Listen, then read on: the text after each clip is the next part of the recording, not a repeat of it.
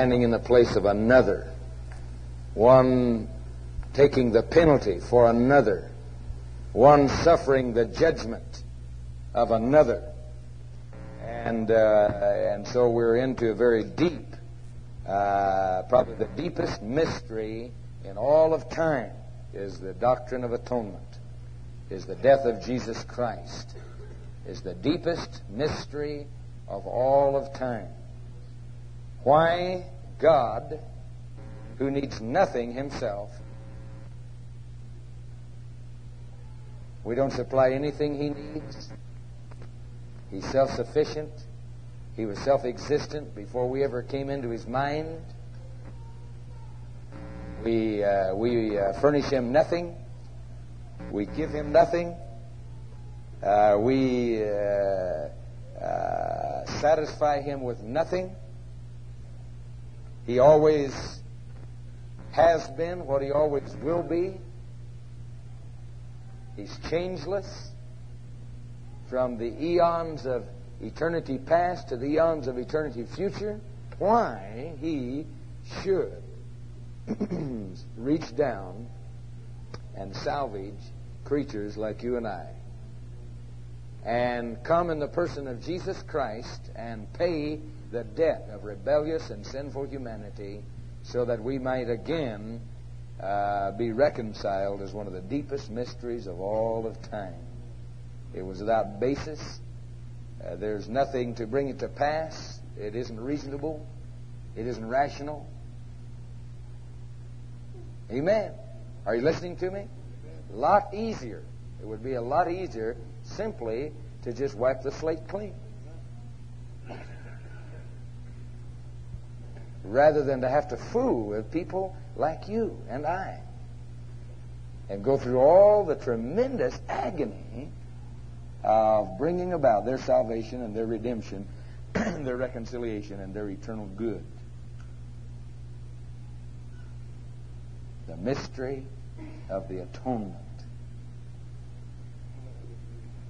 Why he should want to even reconcile himself to us is the deepest mystery of profound magnitude. Why God, who is holy, infinitely holy, God who is absolutely righteous, in the only terms can be described as a blinding light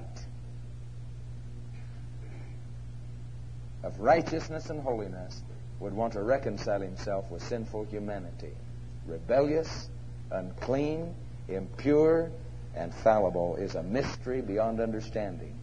And not only one time, see, but he continually will deal with. Chases us, see, all the time while we're saying, I'm looking for God. We're off into Eastern religion, looking at our belly button, we're snuffing glue, amen, drinking whiskey. Looking for God. Can't find God anywhere. Just been hunting everywhere. And all the time he's chasing us, relentlessly talking to us, dealing with us, convicting us, loving us, speaking to us, hungering for us, and saying, I'm just looking for God, lying through our teeth, running all the time, afraid that he's going to catch us. Are you? That comes to grips with the mystery. Amen. Sister, the Lord bless you.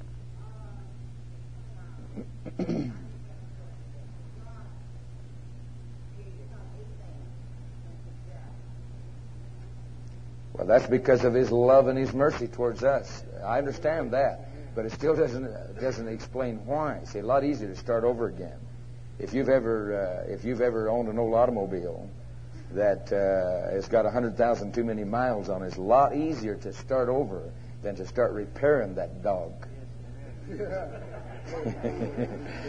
So I understand that, sister. This is the love of God, which is beyond understanding. This is his concern for justice and righteousness. See, what we're dealing with is divine justice, and this is why Jesus came to pay the bill, is to satisfy God's justice, satisfy his righteousness.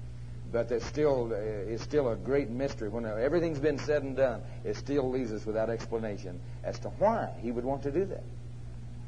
And then we can go beyond that even, and we get into the gracious plan of God, whereby this dominion was given. Why would God seek to bring man, and when you come into the full revelation, is that we're going to rule and reign with Jesus Christ.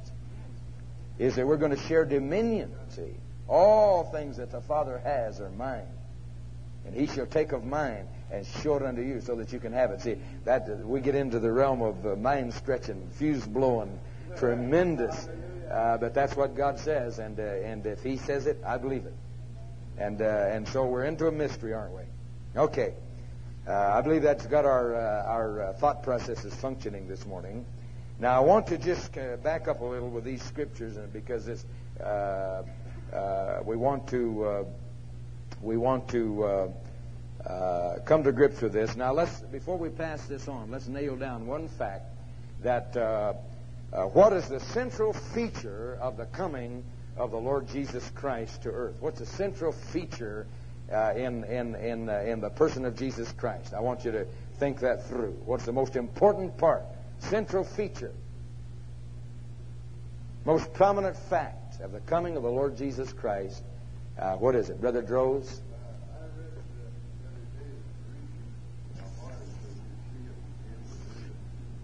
Okay, there's one proposition, and undoubtedly this is true. Okay, everybody agree with that? What's the prominent fact of Jesus Christ coming to earth? The central feature that overrides everything else, and everything else just pales before it. Brother Sam? So that God would be on the same, or in the same class, or the same, would have experience Okay, here we have Hebrews. Took upon him the form of a servant, the likeness of man, so that he could understand. Okay, does everybody agree with that? Phil?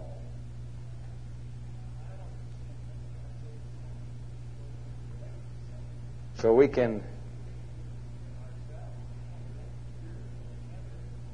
Okay, so we're actually same thing here. We can see God. All right. I had a hand back here. Bev.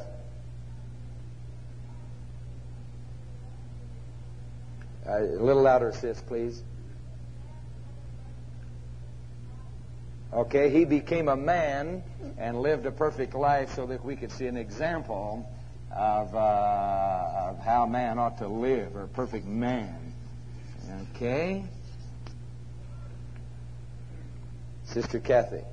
Well, because of one man's sin, that we were all punished into sin and mortality and stuff, and so through this one man's sacrifice in Jesus Christ that we could be redeemed. Redemption. Praise God. Amen. We found that, didn't we? See, all of these are just secondary things that the human race can misunderstand what God is doing. See, we can take off on that. We can say we need to see what a godly person is like, and so he is. We can see that and see how God works and so on and so forth. See God's miracles and God's power, and we can believe in God. Took upon him the form of likeness so he could understand how we suffer. Here's an example how perfect man ought to live, and then we can become imitators of Christ. Okay, but that misses the entire precept. You miss the whole thing. All of that you could embrace and be lost for eternity, because that was not what he came to do. He came to redeem man's soul, to accomplish the work of redemption. Burn that on your heart, and because your understanding of that principle, redemption by blood through sacrifice, is the overriding revelation of Holy Scripture, before which all else pales in comparison, and which we need burned upon our heart that we never fall into error.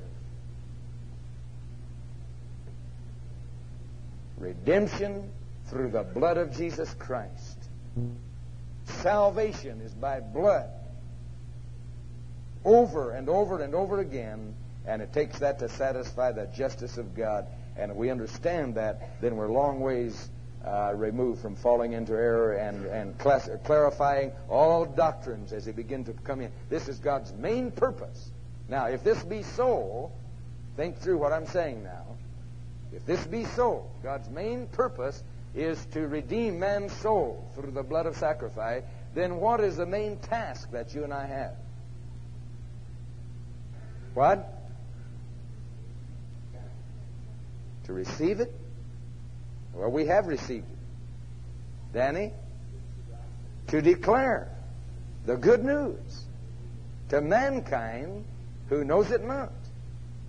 See, most churches today, Phil's going to nail it. Go ahead, Phil.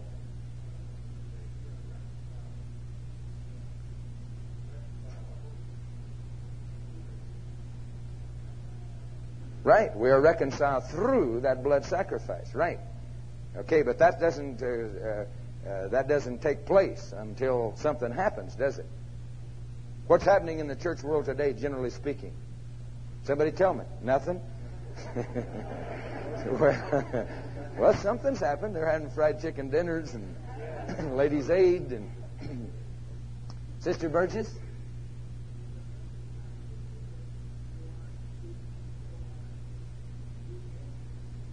Okay. Okay. And so what's the main task of the Church of Christ? What is it? Sister Maya? To bring the gospel to those that are lost. See how easily we get sidetracked. Burn that on your heart. Remember what I'm saying. See, I may not always be here, but burn that on your heart. That's the central message of Jesus Christ. Never forget it. If you live to be 100 and Jesus still hasn't come, don't ever forget what I'm telling you this morning. That's the main task of the Church of Jesus Christ. And if the devil can do anything to sidetrack you from that, to get you off into another thing that sounds neat, we need to recognize the lordship of Christ. Lordship is wonderful. But here's the message. We need to understand all the greatness of God, the knowledge of God. That's wonderful. We intend to do that. Here's the message. I thought Phil was going to nail it for me because he was into that a lot of years. What were you into, Phil?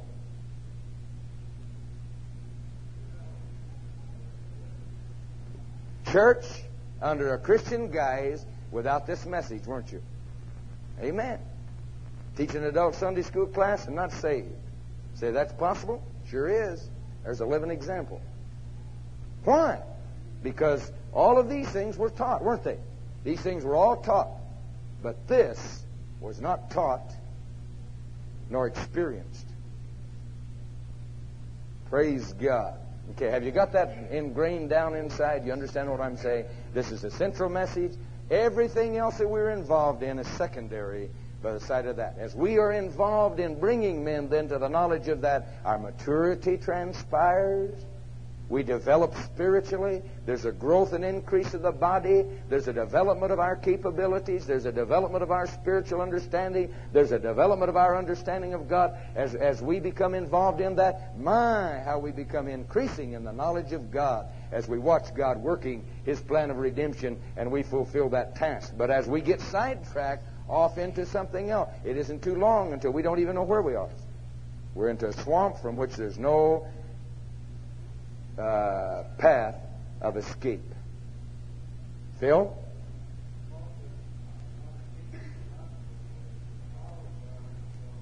Right. And what is the gospel? Reconciliation. Right. Praise God. Somebody have a thought about there. Tim? Yeah, I noticed that it's difficult about Jesus Christ. That's why we leave out all these other things. Yeah, it's a strange thing what happens to us. We start tripping out on intellectual trips. But you see, there's an excitement that grips people who are involved in reconciling man to God. There's an excitement. There's an enthusiasm. There's a tremendous. It's like it's the best high you ever had. Seeing people come to Jesus and bringing them to the knowledge of the Lord and in salvation. There's something that grips man's heart that hooks him. You get hooked on this. Once you ever get hooked with bringing men to Jesus Christ, you'll never be satisfied. Now, here's what happens in the process of time is that the revival fires cool. People no longer are changed remarkably. We lose the enthusiasm, and we divert from the task of planting new churches, reaching new communities, reaching new souls, and so then we begin to think about other things, and we lose the excitement of this until the first thing you know, we're off into a whole different ball game because we have not seen anybody changed by God's miraculous power, and then we get diverted off into other things. When the church is diverted from evangelism, you can put a gravestone on it. Its time and its demise is marked. And I can drive all over town and show them to you that are the carcasses of great revivals that have been diverted into other things in every city in our country. Powerful, huge organizations that one time were exactly like you and I, but today are off into social gospel, into 1,000 different things, and sidetracked from what God, because they left this aside. They were not laboring. They did not give themselves. They did not travail before God to bring this reconciliation between God and man to pass. And because of not seeing people change, then the excitement and the enthusiasm was laid down, and they got off into other things. I had a couple of hands back here. Ike? This applies to an individual as well as it does to a body or a group. See, there's something about becoming involved. And this doesn't mean that we are counting scalps and we say, okay, there's 3. But it does mean that we are constantly involved in presenting the gospel. And Romans 10, 6 through 10 was written to the church, and it's a tremendous statement. Say not, who shall ascend into heaven to bring Christ down from above? Or who shall descend into the deep to bring him up from the dead? But what saith it? The word is the word of faith which we preach. It is nigh thee, even in thy heart and in thy mouth, that if thou shalt confess with thy mouth the Lord Jesus and believe in thine heart that God has raised him from the dead, thou shalt be saved. For with the heart man believes unto righteousness, with the mouth confession is made unto salvation. That is a statement of a process whereby we are bearing testimony to Jesus Christ, and it keeps our own flow going. And if we're not doing that, well, you can mark our demise personally. Tremendous, tremendous strength. Somebody says, I'm growing cold. I said, I want you to pray for me that I'll grow hot. I said, if you want to grow hot, grab a handful of tracts and go find 15 or 20 sinners and lay the gospel on them. Instantly, an instant revival. Praise God. That's good doctrine, Brother Mitchell. Preach that. Amen. Somebody else have a question right at there. Reconciliation. Redemption. The work of atonement. Propitiation. Big words. Staggering $40 words. Amen. Okay? Maybe we'll open this a little bit later. But let's nail that down then. That's what we're talking about. At Christ's work in relation to our redemption. That's the central feature of the gospel. Then if that's the central feature of the gospel, then that's a central task of the church, is it not? Central task of the church. And see how easily we become diverted. For instance, most organizations today are deeply involved in seminaries, Bible schools, training institutions, whereby they are saying, if you would ask them, say, why are you sending these people to seminary? They'd say, so that we can prepare people to bring the work of redemption to the human race. That's what they would tell you. But, as a matter of fact, most of the seminaries that have been around 100 years are institutions of liberalism and unbelief, that everyone that touches them is poisoned by their doctrines. Even, hold your seat, even full gospel organizations on the same trail, write it right down, going the same, just like a hog eating corn, right after it. Can't see the handwriting on the wall, and yet are turning out no evangelists, no men and women, but have sidetracked the cream of what God has given them into religious institutions, and they become disciples of theologians and teachers who are doing nothing and are not in the stream of revival, nor in the stream of evangelism, nor in the stream of church planting, and are sidetracking, and every full gospel organization that I know of is involved in that very thing, and have lost the fire of revival. And should Jesus tarry another 50 years, you can go across, and it'll be the Assembly of God, the Foursquare Gospel, and it'll be exactly like I could name a half a dozen that are old line denominations that used to walk across Arizona, New Mexico, and Texas, evangelizing, riding horseback. Methodist, Presbyterian, Congregation. Every one of them were circuit riders and evangelists that went into every community and brought the gospel. But today, you don't even know what the gospel is. Are you listening to me? Okay. Praise the Lord. I hope I haven't offended anybody or insulted anybody this morning. But it's the truth.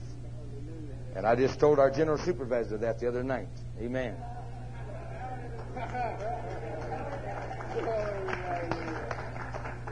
And the wonderful fact is, he knows it and admits it. Well, glory. Okay, the doctrine of atonement. We want to go over some scriptures this morning again. Romans 3:25. I want somebody over here to get that for us. We need to take another look at that. Randy Foster, 1 John 2:2. Somebody over here. Brother Van Dyke. 1 John 4:10. Anybody? Sam Atkinson. 1 John 4:10. Blood atonement. Propitiation by, or satisfaction by, the blood upon the altar.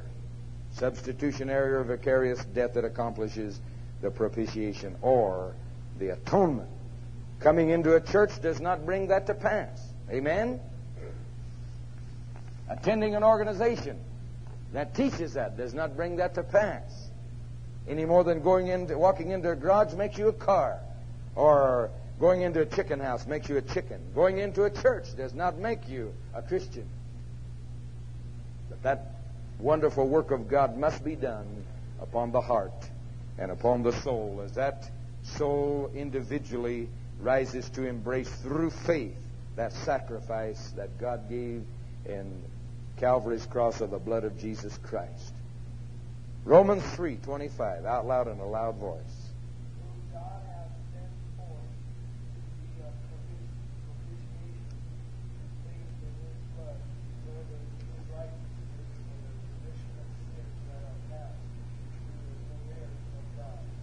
Whom God has set forth to be a propitiation through faith in His blood. Christ's death is a propitiation. 1 John 2:2.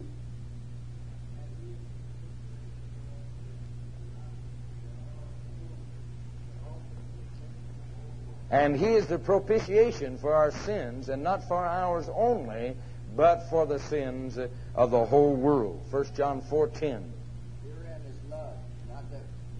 Loved God, but that He loved us and sent His Son to be the propitiation of our sins. Herein is love, not that we love God, but that He loved us and gave His Son to be a propitiation for our sins. So in other words, what that means is that the debt is paid in full. The loan has been returned, the papers, and every place that men and women are preaching this, God is holding the canceled deed. It says, paid in full. And holds it out to every man who will believe and who will personally accept that fact in his behalf. Until he receives it, to as many as received Him, to them gave He power to become the sons of God, even to them that believe on His name. Until he receives that, the debt is not canceled. He's still in prison. He's still in bondage. And that fact does him no good, though it's a historical fact, until it becomes a reality and personal experience. And the moment he believes, the Spirit of God takes it, washes him clean by the blood of Calvary's cross and a supernatural operation of the Holy Spirit. Now, we're not talking about a ritual. We want to run that down. We went through last week concerning the veil. And the rent veil as being the way into the holiest. We talked about the tabernacle, do you recall? and how the tabernacle was there, access to God. Here's God and man that are separated. Here's a linen curtain that's there. Court of the Gentiles is outside here. Gentiles could come this far, even in the building of Solomon's temple. Here's the brazen altar upon sacrifice. Here's the brazen laver. Here's the tabernacle proper. Here is the seven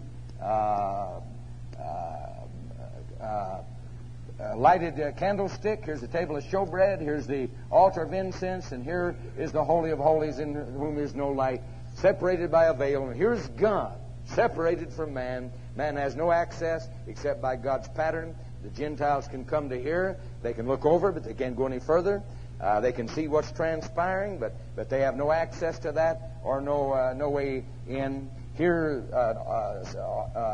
sacrifices brought, blood taken, the priest going into service, washing in the brazen laver, into the holy place, can go before the candlestick, can burn incense upon the altar, can fellowship. Once a year, the high priest can go beyond the veil into the presence of God there to make an atonement, which in the Old Testament was a covering over, not a satisfaction nor propitiation.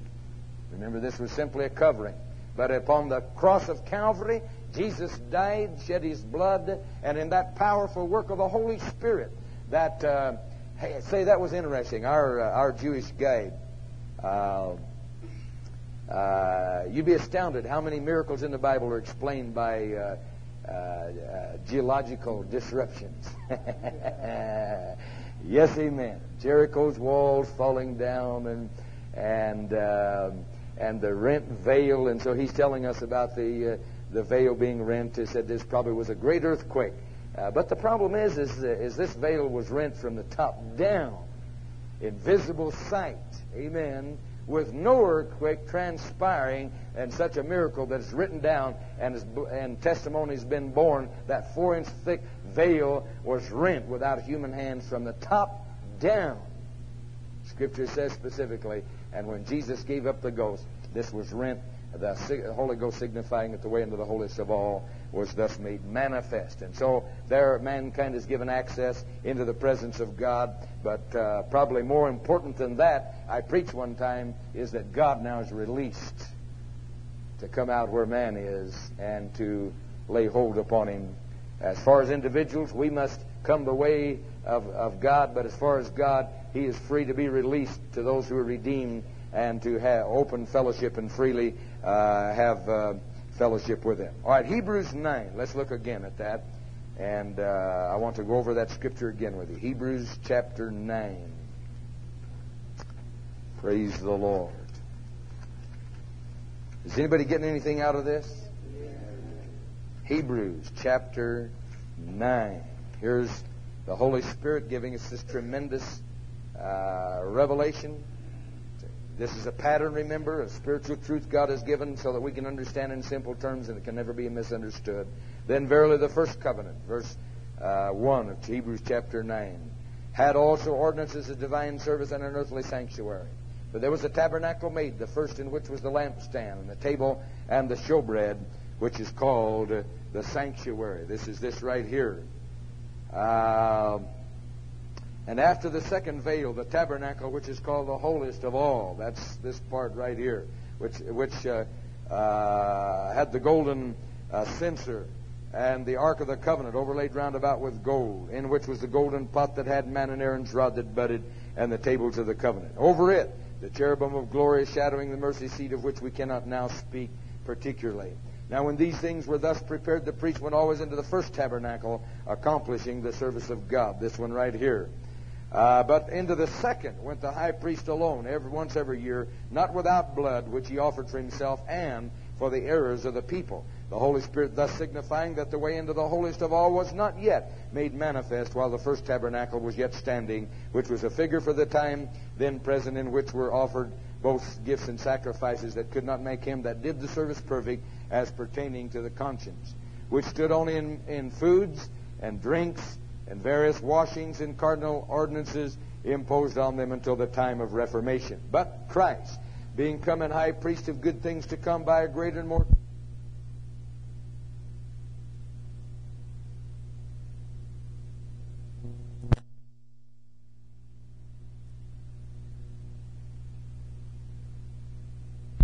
inheritance. Hebrews chapter 10, verses 19 through 22.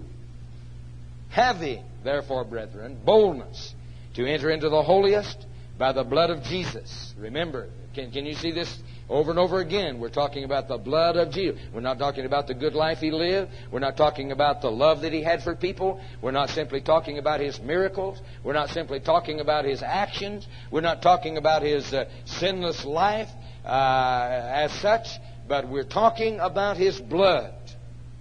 Enter into the holiest by the blood of Jesus, by a new and living way which He has consecrated for us through the veil, that is to say, His flesh. And having an high priest over the house of God, let us draw near with a true heart in full assurance of faith, having our hearts sprinkled from an evil conscience and our bodies washed with pure water. Okay, I want some scriptures again. 1 Peter 2:24. I'd like Tom Thompson to give me that. I'd like 1 Peter 3:18. Brother Van Dyke, 1 Peter 3:18. I'd like 2 Corinthians 5:19. Celia, 2 Corinthians 5:19. I want Colossians 1:20 and 21. Kathy Kennard. And I want Ephesians 2:11 through 18. Brother Sam Atkinson. Ephesians 2:11 through 18. Praise God. Okay, reconciliation then is not a ritual. It is a fact. See, this was a pattern for a time of illustration, a time of demonstration, a time of man's probation, a time when God dealt with man after the law and proved to man by the nation of Israel once and for all that he himself is beyond hope. In his own strength, he wouldn't keep the law if He gave it to him. Gave him 10 simple statements, said, do this and live. And he failed miserably and utterly, demonstrated that he's filled with sin and unrighteousness and iniquity and rebellion and ungodliness. And unless God has a salvation or redemption, there's no hope for man. No hope for man. Are you listening to me? No hope for man. Demonstrate it. Say, I can make it all right. I can make it on my own. I don't need this Jesus. All I have to do is just keep the golden rule. Well, the golden rule's there in 10 simple statements. Love the Lord your God with all your heart, with all your mind, and with all your soul. And you say, oh, I can do that. Well, you're a liar. You love yourself beyond anything else. You indulge yourself. You will feed yourself. You will always choose yourself above everything else. And then your neighbor as yourself. Well, I do love my neighbor, Lord. Yes. What about when he lets his dog out?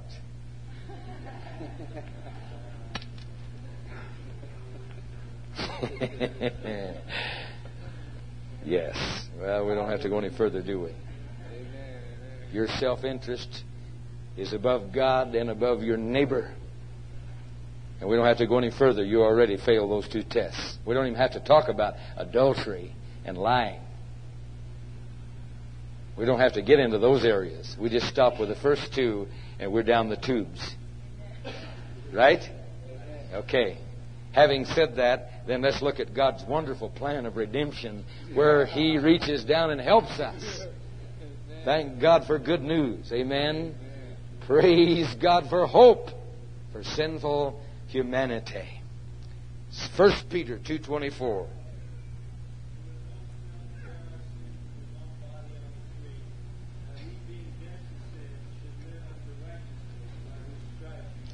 Who His own self bare our sins in His own body on the tree, that we being dead to sin should live unto righteousness, by whose stripes we have been healed. 1 Peter 2:24. 1 Peter 3:18.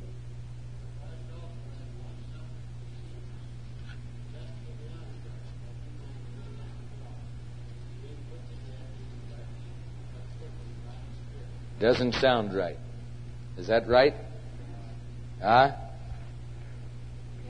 Is that the one? 1 Peter 3:18. Okay. You're right, Brother Van Dyke. How could I ever make a terrible mistake like that?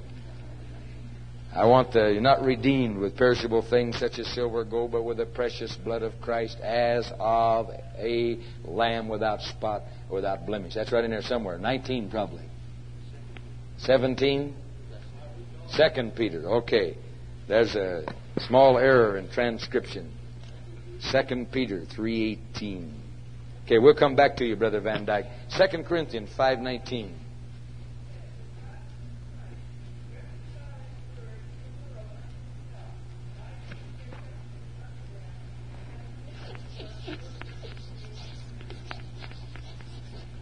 Well, there's a heavy statement. God was in Christ, reconciling the world unto himself, and not imputing their trespasses unto them, and has committed unto us the word, or the message, or the declaration, or the proclamation of that reconciliation. God was in Christ, reconciling, not teaching us good ethics. Amen. Not that we become imitators of Christ. He didn't come to make us imitators. He came to redeem. God was in Christ, reconciling the world unto himself. Okay?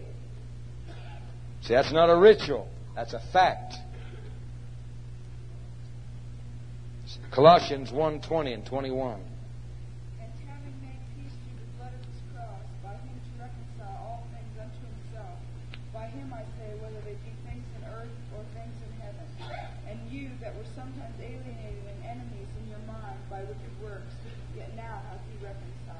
Separation, reconciliation. Alienation, at-one-ment. But you, who once were aliens, has he reconciled by the blood of his cross. Okay, you with me this morning?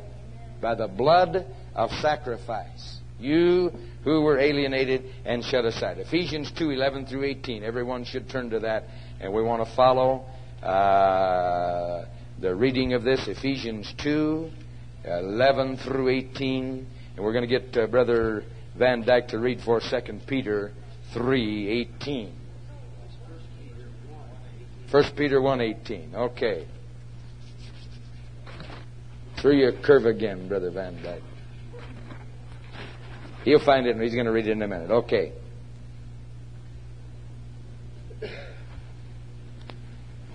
Ephesians 2:11 through 18. Let's take a look at that. Whoever I gave that to, I want you to read it out loud in a clear voice for us.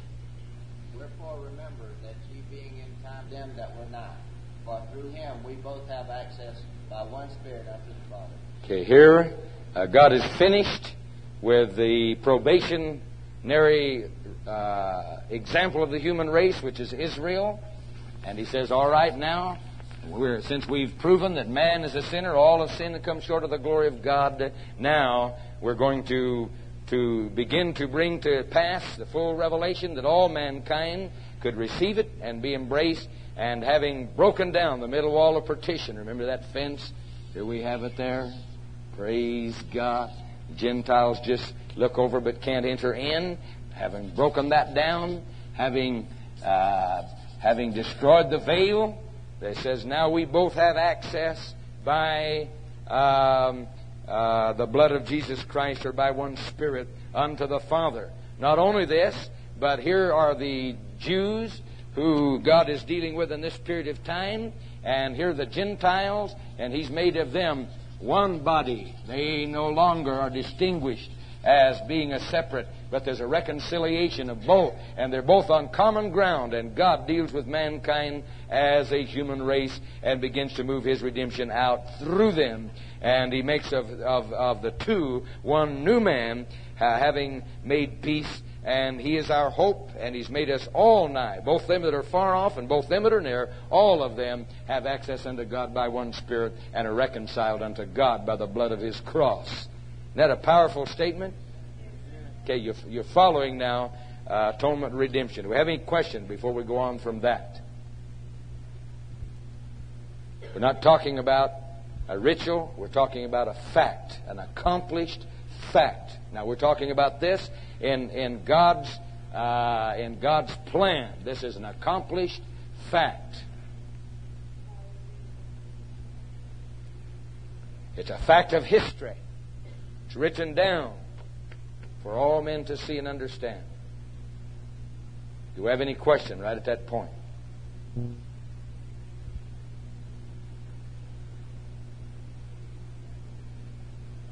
Okay, but God didn't intend for it to stop there, did He? He intended for it to be accomplished and enjoyed. Romans 5:11. I want that scripture. Who will get that for us? Romans 5:11. Quickly. Brother Bill and Brother Dave, I want 2 Corinthians 5:14 through 21.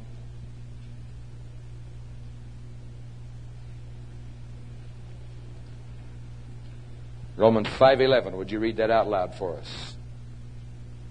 Not only so, but we also joy in God through our Lord Jesus Christ, by whom we have now received the atonement. Okay, here's reconciliation accomplished and enjoyed because we have received the atonement. And 2 Corinthians 5:14 through 21. For the love of Christ constraineth us, because we thus knew no sin, to be sin for us, that we might be made the righteousness of God in Him. What is our ministry? What's the ministry of the church? Tell people to count.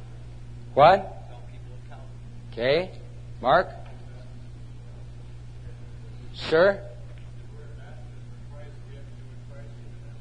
We are ambassadors for Christ to represent Him to the human race, to bring God to man. Right? Not to bring man to God, but to bring God to man. Okay? I had a hand over here somewhere. Reconciliation. Our ministry is the ministry of reconciliation.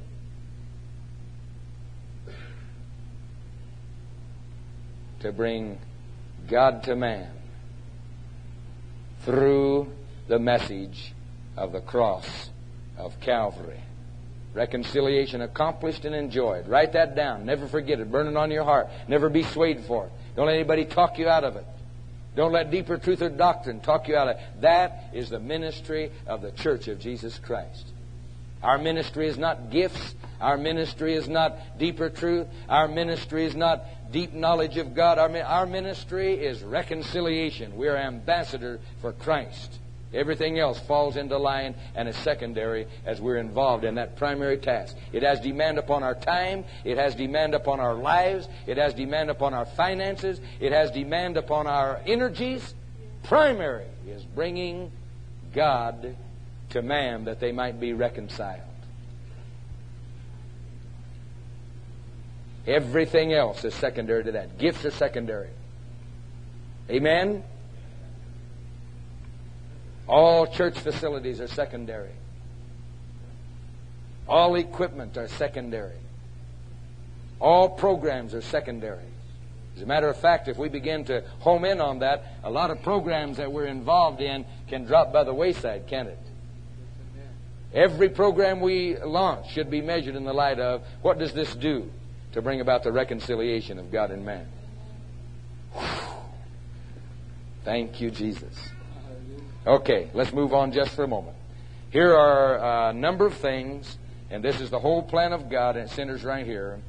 It is not an accident. Matthew 16, verse 21. This was no accident. Jesus wasn't just going through life, and he got some people stirred up, and suddenly the Roman government took him and crucified him, and this horrible mistake was made upon God's man. But the Scripture declares in Matthew 16:21, from that time forth began Jesus to show unto His disciples how He must go unto Jerusalem and suffer many things from the elders and chief priests and scribes and be killed and raised again the third day. This was no accident. He was not a martyr. Luke 22:39 through 46. Luke 22:39 through 46. He was not a martyr that simply gave himself for the task. Not going to read it all. It says he came out being in agony. He prayed, verse 44, more earnestly. Sweat was, as it were, great drops of blood falling down the ground. When he rose up from prayer, he was come to his disciple. He found them sleeping, and said unto them, Why sleep ye? Rise and pray, lest ye enter into temptation.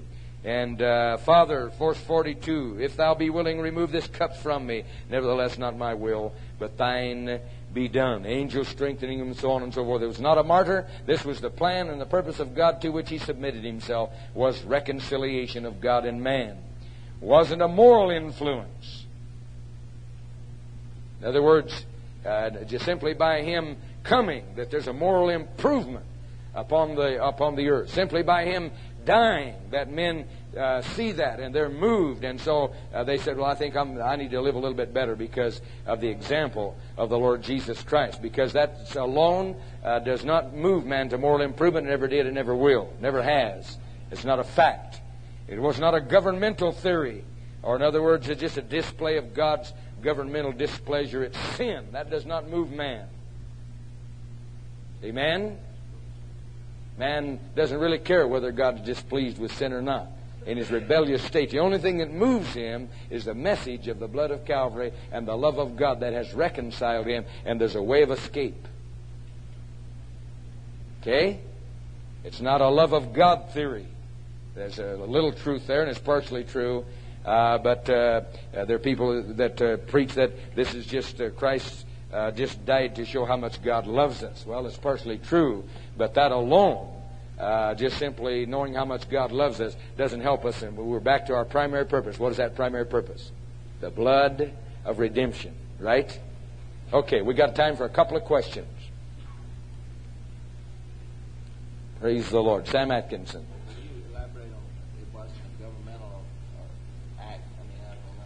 Well, in other words, God just, because of his governmental control in the universe, yes, and so showing that he is displeased with that, so that he displays his displeasure with sin, and so man says, well, God doesn't like for me to do this. That's not it at all. You're missing the entire plan of God. There is a thought of divine justice, and displayed, God so loved the world that he gave his only begotten Son, because somebody had to pay the price. And so God himself paid it through the Son. Brother Charles. I was wondering, I was just stuck on like the word redemption. Kind of way. Redemption is to buy back. That's the best way to remember it. Redemption is to buy back for a price. If you went in hock to me for your boots, and I lent you $5 on those boots, and I'm carrying them off, and I've got them in my possession. If you give me $5, you can have them back. That's redemption. Okay? So here's man who has sold his soul for sin. And here is God giving himself in the person of Jesus Christ to redeem him back. Okay? That give you an understanding? Redemption means to buy back for a price. Very good question. Someone else. Praise the Lord. Everybody's asleep. You understand? Have any input, any help to give us as we draw this conclusion? Brother Swope. I couldn't help but think as you had that whole outline drawn, form just a whole smorgasbord of riches. Okay, the brothers thought he was involved in a church that was involved in ritual and all the kind of ritual and the dress. And he said, isn't it strange that man can't just simply come to God and say, God, I'm a sinner. I need help. I need salvation. But see, the problem becomes, Brother Bob, that when there is no reality of God's redeeming presence, there are people that are not actually experiencing God in simple saving faith, and he must have, because we are religious by nature, then we must substitute some kind of religious objects in ritual and symbolism. Anytime you see great ritual, symbolism, and objects, then you know there is no reality there. Anytime you see that, the reality is gone. I don't care what you call yourself. You can call yourself the First Church of the whatchamacallit, it doesn't really matter. You're adorned with all kinds of religious objects and ritual, and you go through form, it tells me that there's no reality. Because when reality comes, those things no longer have meaning for you. But when man has not this flow of divine reality, where he himself is on personal terms with God, then he has to substitute and make himself feel religious with objects, ritual, and symbolism. It's a religious substitution, and it's the devil's substitute for reality because of man's religious nature. Brother Dave. Is the charismatic movements of those organizations, do they realize the redemption, or do they hold No comment. Opal?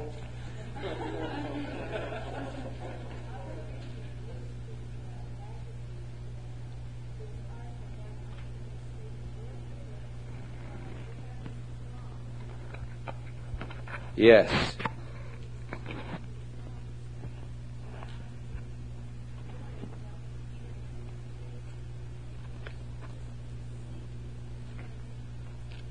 Holy objects, bleeding pictures,